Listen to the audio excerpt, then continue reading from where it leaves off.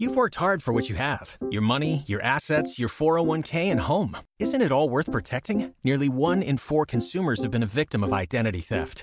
LifeLock Ultimate Plus helps protect your finances with up to $3 million in reimbursement. LifeLock alerts you to identity threats you might miss. And if your identity is stolen, your dedicated U.S.-based restoration specialist will work to fix it. Let LifeLock help protect what you've worked so hard for. Save 25% off your first year on LifeLock Ultimate Plus at LifeLock.com/aware. Terms apply.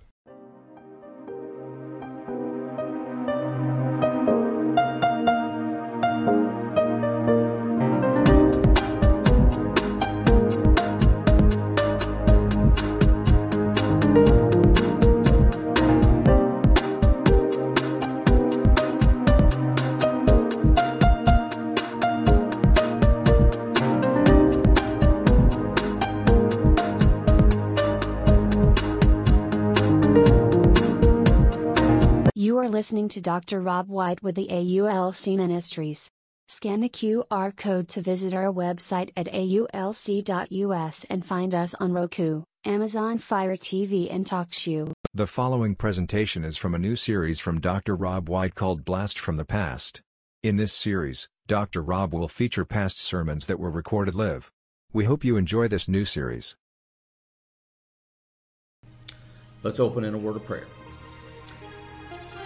Heavenly Father, as we come this morning, we open in your word once again, getting a lesson once again of what you have to show us, what you have to tell us. As we are going through this season of Lent, which is what we call it, things that we need to know, things that we have to do to prepare for the day of your death and your resurrection, and just be with us, Lord, and let us always keep in mind that this just doesn't happen one day a year, that it happens every day for us, and that we have to constantly remember that.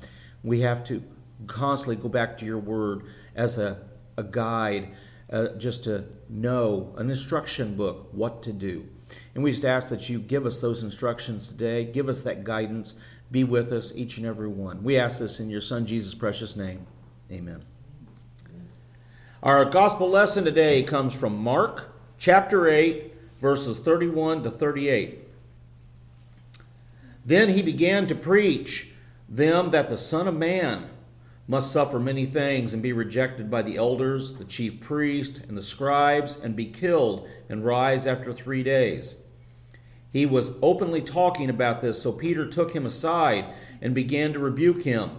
But turning around and looking at his disciples, he rebuked Peter and said, "Get behind me, Satan, because you're not thinking about God's concerns, but man's." Summoning the crowd along with his disciples, he said to them, "If anyone wants to be my follower, he must deny himself, take up his cross, and follow me. For whoever wants to save his life will lose it, but whoever loses his life because of me and the gospel will save it. For what does it benefit a man to gain the whole world, yet lose his life? What can a man give in exchange for his life? For whoever is ashamed of me and of my words in this adulterous and sinful generation, the Son of Man will also be ashamed of him when he comes into the glory of his Father with the holy angels." May the Lord add his blessing to the reading of his word. Now, many of our churches, especially growing up, had a blessing in itself. They had stained glass windows. And we all admire the stained glass windows because very, very often you look at one window and it tells the story of Jesus, one part of his life or another. And these windows come to life for you the more that you look at them. I was watching a documentary the other night, and a guy was just staring. There was like 5 or 6 stained glass windows, and he was just staring at one. And the person asked him, says, "Well, which one are you staring at?" And it was the one where Jesus is praying in the Garden of Gethsemane, and the light coming down on him and all. He says, "That just speaks to me. Every time I look at that, it speaks to me." And these stained glass windows will do that. Now, a lot of our churches today don't have stained glass windows, our modern buildings, our modern facilities. They have something that looks like stained glass windows, but it's just colored glass. It's not the same thing. When I preached at Wesley Chapel, the building was over 100 years old. The stained glass windows was also over 100 years old, and they were beautiful. And at the bottom of each window commemorated a family or a person that had been a member there and had passed away, and they was forever engraved in glass. And we took great care because these windows was starting to deteriorate a little bit. So we put special plastic on the outside and all to help prepare these windows to away from the storms and all that, because the slightest touch they could just crumble. But they're so beautiful. We don't get that today. But back when we were children and like that, we did. And when the sun would come through and it would just light up different colors in the church. And it would just make your heart melt sometimes. And when you look at a stained glass window, it's all made up of teeny tiny little pieces of glass, different colors. And the artistry, just think of, what that takes to do that. I don't have that kind of handiwork in me. I can't do that. God did not bless me with that. But I have to admire the people that do it, that have a steady hand and can do that. Working with glass is not only difficult, but it's dangerous too, because when you're working with glass, you've got to wear eye protection and face protection and hand protection and all, because if a glass breaks or blows up or whatever, shards go everywhere. And you know what happens, how much it hurts when you get a little splinter, a wood splinter. Well, just think about a glass splinter. That's even worse. But the small pieces of glass have to be cut just right, and sometimes, even though you're very careful, the glass will break and you've got to start over again. The Bible teaches us that Jesus is about to do a difficult thing. No, he's not working with glass, but he's working with himself because he's getting ready to die. And he says, whoever wants to come after me, let him deny himself and take up his cross and follow me. Jesus warns us that following him is going to be a heavy load. We'll have to carry a huge cross everywhere we go when we're going to follow Jesus. Even though you choose to follow Jesus, there may be times in your life that's difficult, things that you have trouble handling, and you can't do it by yourself. Even if you're trying to make the right choices and it doesn't feel right. You might get discouraged, or others might make fun of you, or you might think this is just too hard, I can't do this, it's not worth the effort. In much the same way that a stained glass window is beautiful and inspiring, your life too can be beautiful and inspiring to others when you're showing them God's love.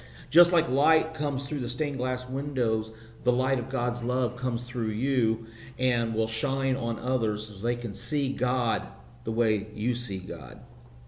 Now our lesson today is bracketed by the story of Jesus healing a blind man at Bethsaida, and then another blind man, Bartimaeus, at Jericho. Now during this period, Jesus is struggling with his disciples, trying to explain to them several times he has to go and die. And the disciples, they're not really too blind to see it. They're a little too close to see it. And they don't want to believe it. They think that Jesus is going to be around forever and he's going to have this earthly kingdom. He's going to kick out the Romans and everything's going to be just hunky-dory. But he's trying to teach them the truth. He says, having eyes, don't you see? Having ears, don't you hear? Don't you understand yet what I'm trying to tell you? Now in his great confession, Peter shows that he caught a glimpse of the truth, just slightly sees what's going on. He reveals that Jesus is the Messiah, the Son of the living God.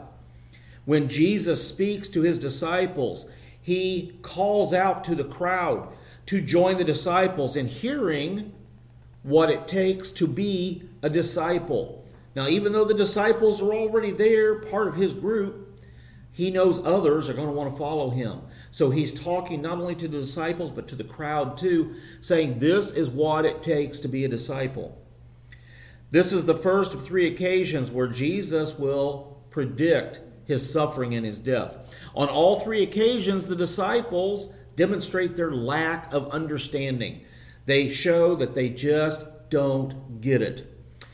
Now, longtime churchgoers, when we read this gospel lesson today, it's so familiar because we've heard it time and time and time again. It's so familiar that a lot of times we let it go in one ear and out the other, and we start daydreaming a little bit because, yeah, I've heard this story.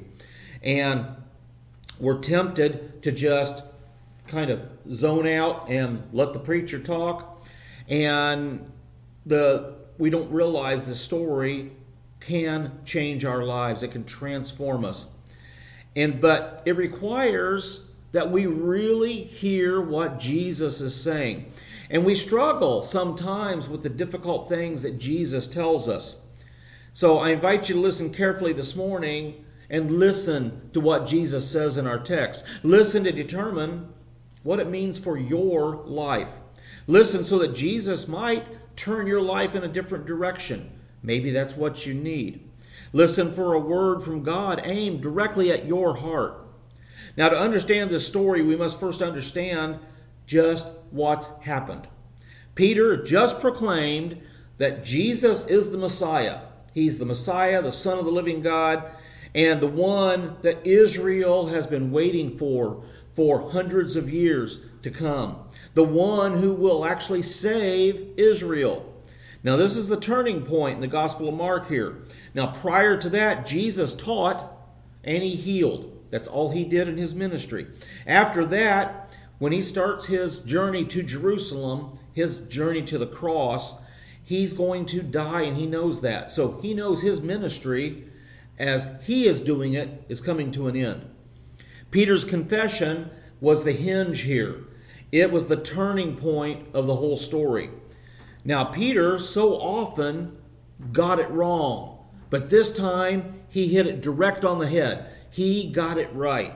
Jesus is the Messiah, the Son of the living God, the one who will save Israel. But what happens next? What happens next is Jesus begins to teach his disciples what it means that he is the Messiah. He begins to teach them that for him to be the Messiah, he must suffer and he must die.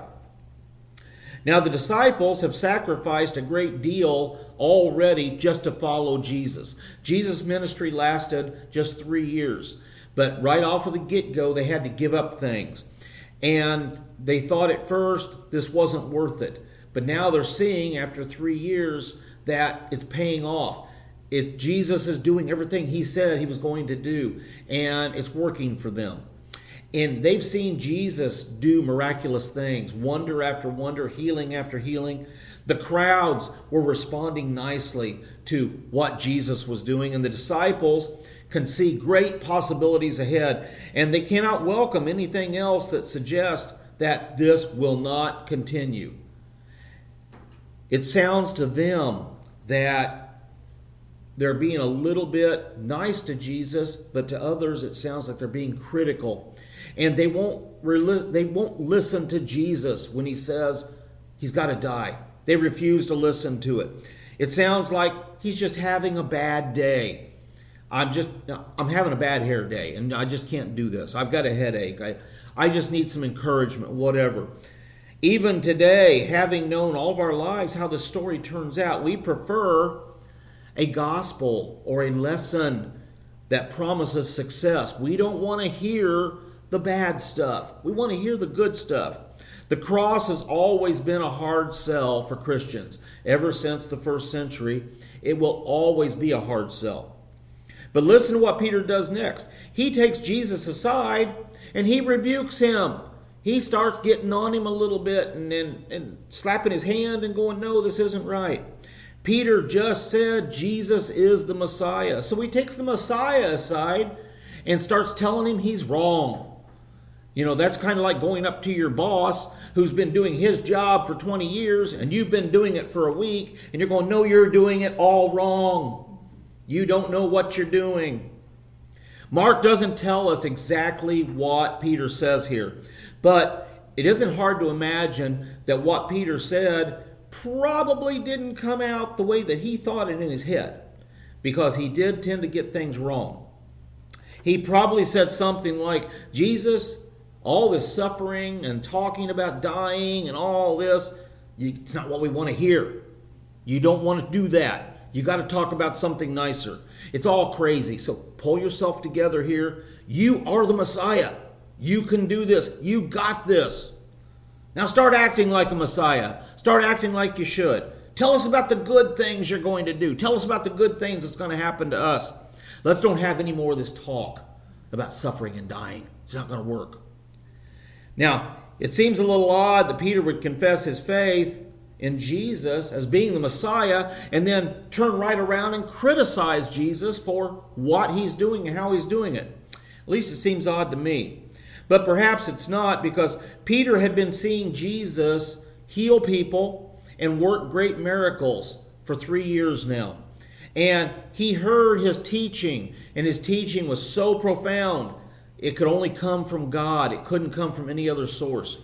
And we should not be surprised that he was having trouble coming to grips with this idea that the Messiah has to suffer and die. But to be honest, we've heard the rest of the story thousands of times. The story of Jesus' death and his resurrection. And sometimes we still don't get it. We still don't understand. And like Peter, we expect certain things from Jesus because of the person he is. And sometimes it's very different than what we expect. It happens in every generation of Christians because Christ says things we don't want to hear.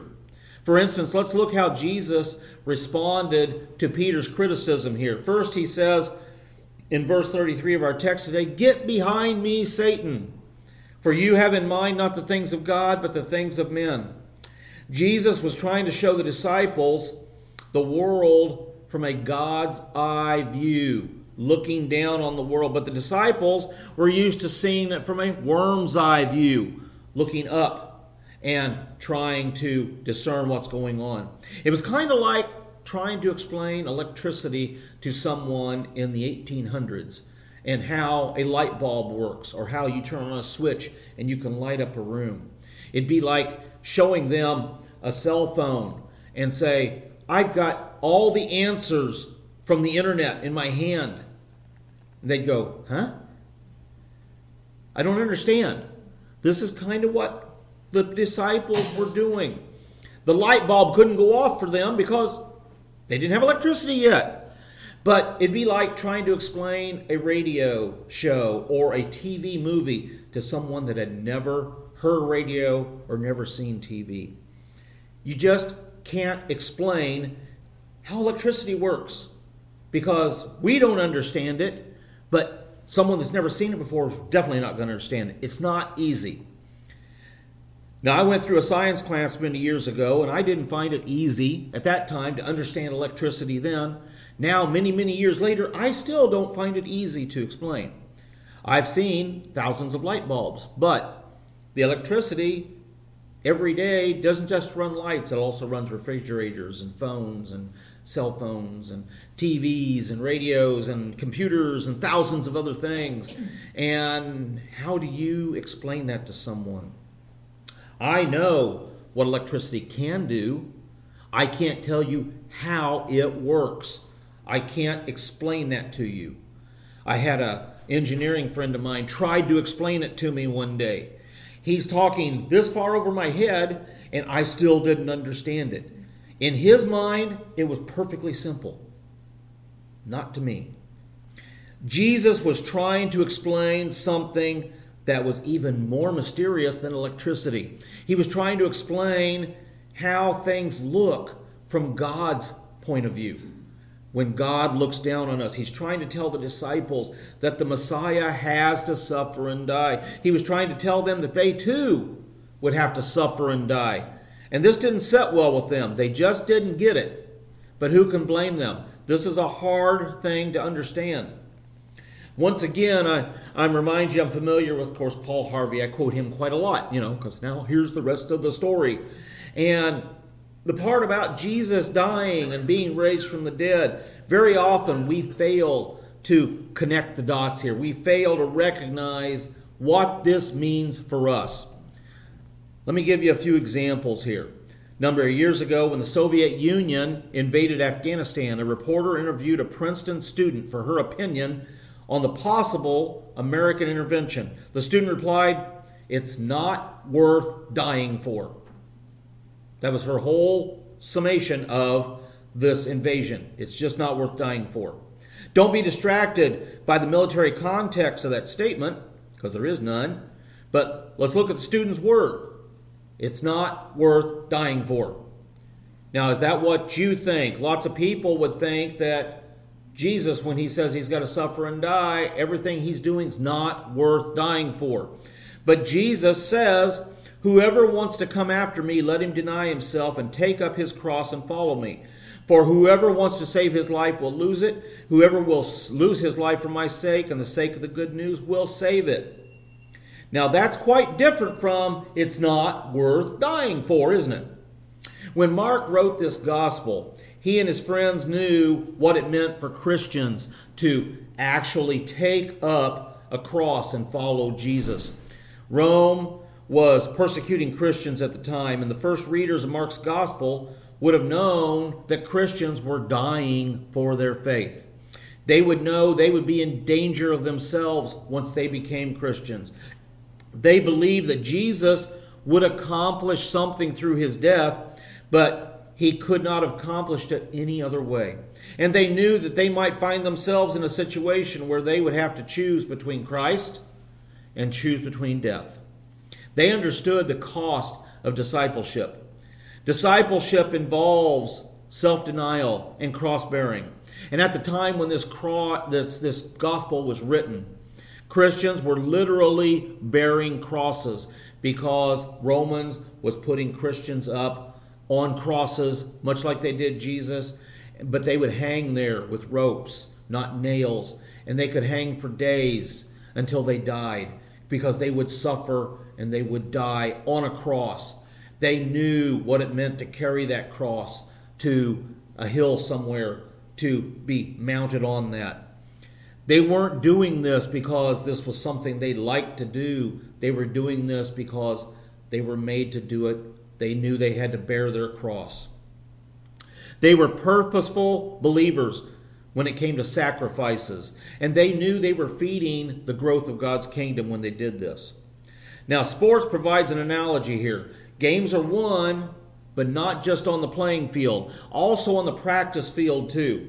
To experience glory on the game day, the athlete must first push himself or herself to the limit on a practice field. You've got to practice, practice, practice. Physical conditioning is painful. It's practicing fundamentals. It's tiresome. But the purpose of this discipline is neither pain nor boredom, but it's to win. It's victory. So this is with the spiritual realm as well. Spiritual discipline begins with pain and suffering, but in the end, it comes up with spiritual victory. The church is always tempted to offer less costly discipleship in the hope of attracting more people in. A weak call, however, but that produces weak disciplines and disciples. A church may win people by disguising the true meaning of discipleship, but it cannot do anything with them after it gets them, one Christian scholar said. The challenge to lose our lives for Jesus' sake conflicts with our modern values. Preservation of life is a major industry today. Modern medicine, proper diet, exercise, all this stuff comes together and extends our lives. Cosmetics and plastic surgery preserves our appearance. Funeral directors continue to work on us even after we die so that we can look really good going into the ground. They want us to look natural. Those values make it difficult for us to hear Jesus' call to lose our lives for his sake. When this gospel was first written, Christians were literally in danger of losing their lives for their faith. They were tempted to deny Christ to save their lives. And that's true for many Christians today. Persecution of Christians is alive and well today, just like it was in the first century. More Christians died for their faith in the 20th century than they ever did in the first century. The list of nations where Christians are routinely persecuted is a long one. China, North Korea, Laos, Vietnam, Indonesia, East Timor, India, Pakistan, Afghanistan, Egypt, Sudan, Iran, Saudi Arabia, Cuba, just to name a few. There's a lot of places in this world where Christianity is not allowed. The challenge that most of us face kind of seems trivial to this martyrdom. Workplaces are inhospitable to Christian witnesses. I work for the state of Indiana, and you can't talk about your religion. You can't talk about your church or your faith openly with your coworkers because it's policy. You can't do that. I had a supervisor years ago that purposely put a Bible on his desk, and he was told many times to remove it. He says it's not hurting anything sitting there. But it was a conversation starter. When people found out that I was a pastor, that was a conversation starter because there was an article that came out in the paper about when I got the pulpit at Wesley Chapel. And I walked in one day and everyone had copies of the newspaper with my article up. And they said, "We didn't know you were a pastor." Well, I'm not allowed to talk about it. But workplaces are that way. Coaches will now schedule things on Sunday mornings for kids so they can't go to church. You either come to the game or you go to church, but you don't come back again. You're not going to be allowed to play if you don't come on Sunday morning. They force young people to choose between sports and Jesus. People label Christians as fanatics or bigots for beliefs that run counter to our prevailing culture. These are serious and painful issues, but nevertheless they fall short of the kind of persecution that Christians endured throughout the centuries. And they're still enduring today in many parts of the world. That's why Jesus says, "Whoever wants to come after me, let him deny himself and take up his cross and follow me." Peter, at this point, had not seen the open tomb. He had not got it. He didn't understand. They wouldn't understand until after the resurrection. Jesus announced that he would have to suffer and die. Peter takes him aside and rebukes him because Peter didn't get it. And I can't say I blame him because all too often we don't get it either. We just don't understand. Just listen to some of the things that we say. We say we look out for number one. It's another way of saying loving yourself. Take care of yourself. Jesus says you shall love your neighbor as yourself.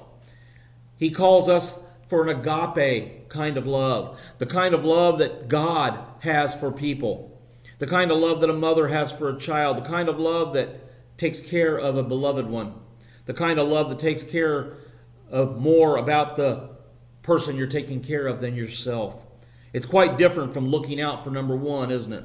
In fact, Jesus goes on further. He says, "You have heard that it is said, you shall love your neighbor and hate your enemy. But I tell you, love your enemies and bless those who curse you. Do good to those who hate you and pray for those who mistreat you and persecute you." We see that in Matthew 5. That's especially different from looking out for number one. Another example, we say, if I don't take care of myself, nobody else will. But Jesus says, "Therefore I tell you, don't be anxious for your life, what you will eat, or what you will drink, or what you'll wear on your body. It isn't life more than just food, or the body more than clothing. You see the birds of the sky, they don't sow, neither do they reap, nor gather into barns. Your heavenly Father feeds them. Aren't you much more of value than they are?" A different take on, if I don't take care of myself, nobody else will.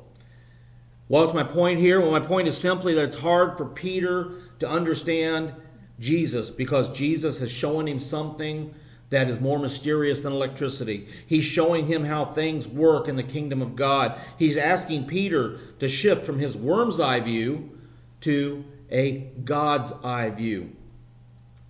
And my point is that we often find it difficult to understand Jesus too because We want to tame Jesus. We want to bring him down a little bit and make him smaller, but we want to stay the same. We want Jesus to fit into our world, not for us to fit him into our world. We want to domesticate him. We want to make him harmless like a lapdog. We want to look to Jesus for easy solutions for all of our problems. And we want to believe that if we believe in Jesus, we're going to get rich. Jesus responds by saying, "Get behind me, Satan, for you have in mind not the things of God, but the things of men." The good news is, though, there are lots of people that do get it. They do try to live as Christ would have them live. I see Christians paying their own way on mission trips to help needy people in foreign countries. I read about Christians who've given up the comforts of their home to go to foreign lands where they live uncomfortable lives, oftentimes dangerous lives, to help people and to proclaim the gospel. I see in many denominations here, whether it's Baptist or Methodist or whatever, they are doing good things. Some of the churches can't afford to even keep their doors open, but yet they give to other charitable organizations to help out because they know that's the right thing to do. They're not looking out for themselves. They're looking out for other people. I see people who give sacrificially of their time and their money to keep their churches going, to keep their witness in Christ alive in our community, and to help our children grow up in faith. These are the kind of selfless ministries to which Christ calls us to. Jesus tells us, "Whoever wants to come after me, let him deny himself, take up his cross and follow me. For whoever wants to save his life will lose it. Whoever will lose his life for my sake and the sake of the good news will save it." We see that, and we know it's true because that is the Word of God. And that is also our Lord's message for this Lord's Day, and I hope that you got a blessing out of it. Let's go to the Lord in prayer. Heavenly Father, we thank you so much. Words, indeed, that we can live by and words that we need to hear. Because so many times, Lord, we don't understand. We don't understand and we'll just look the other way or we'll say, well, somebody will explain it one day or maybe one day I'll understand. And we just ask, Lord, that you help us to get a grip on this today, to help us to understand, to help us to see. We know what the end of the story is. We know how the story ends. And Lord, we just ask that you help to remind us that each and every day. We ask this in your Son, Jesus' precious name. Amen. Go out this week, be a blessing and be blessed, because the more you're a blessing, the more you will be blessed. Thank you all for coming. We'll see you all next week. Thank you. Well, appreciate it.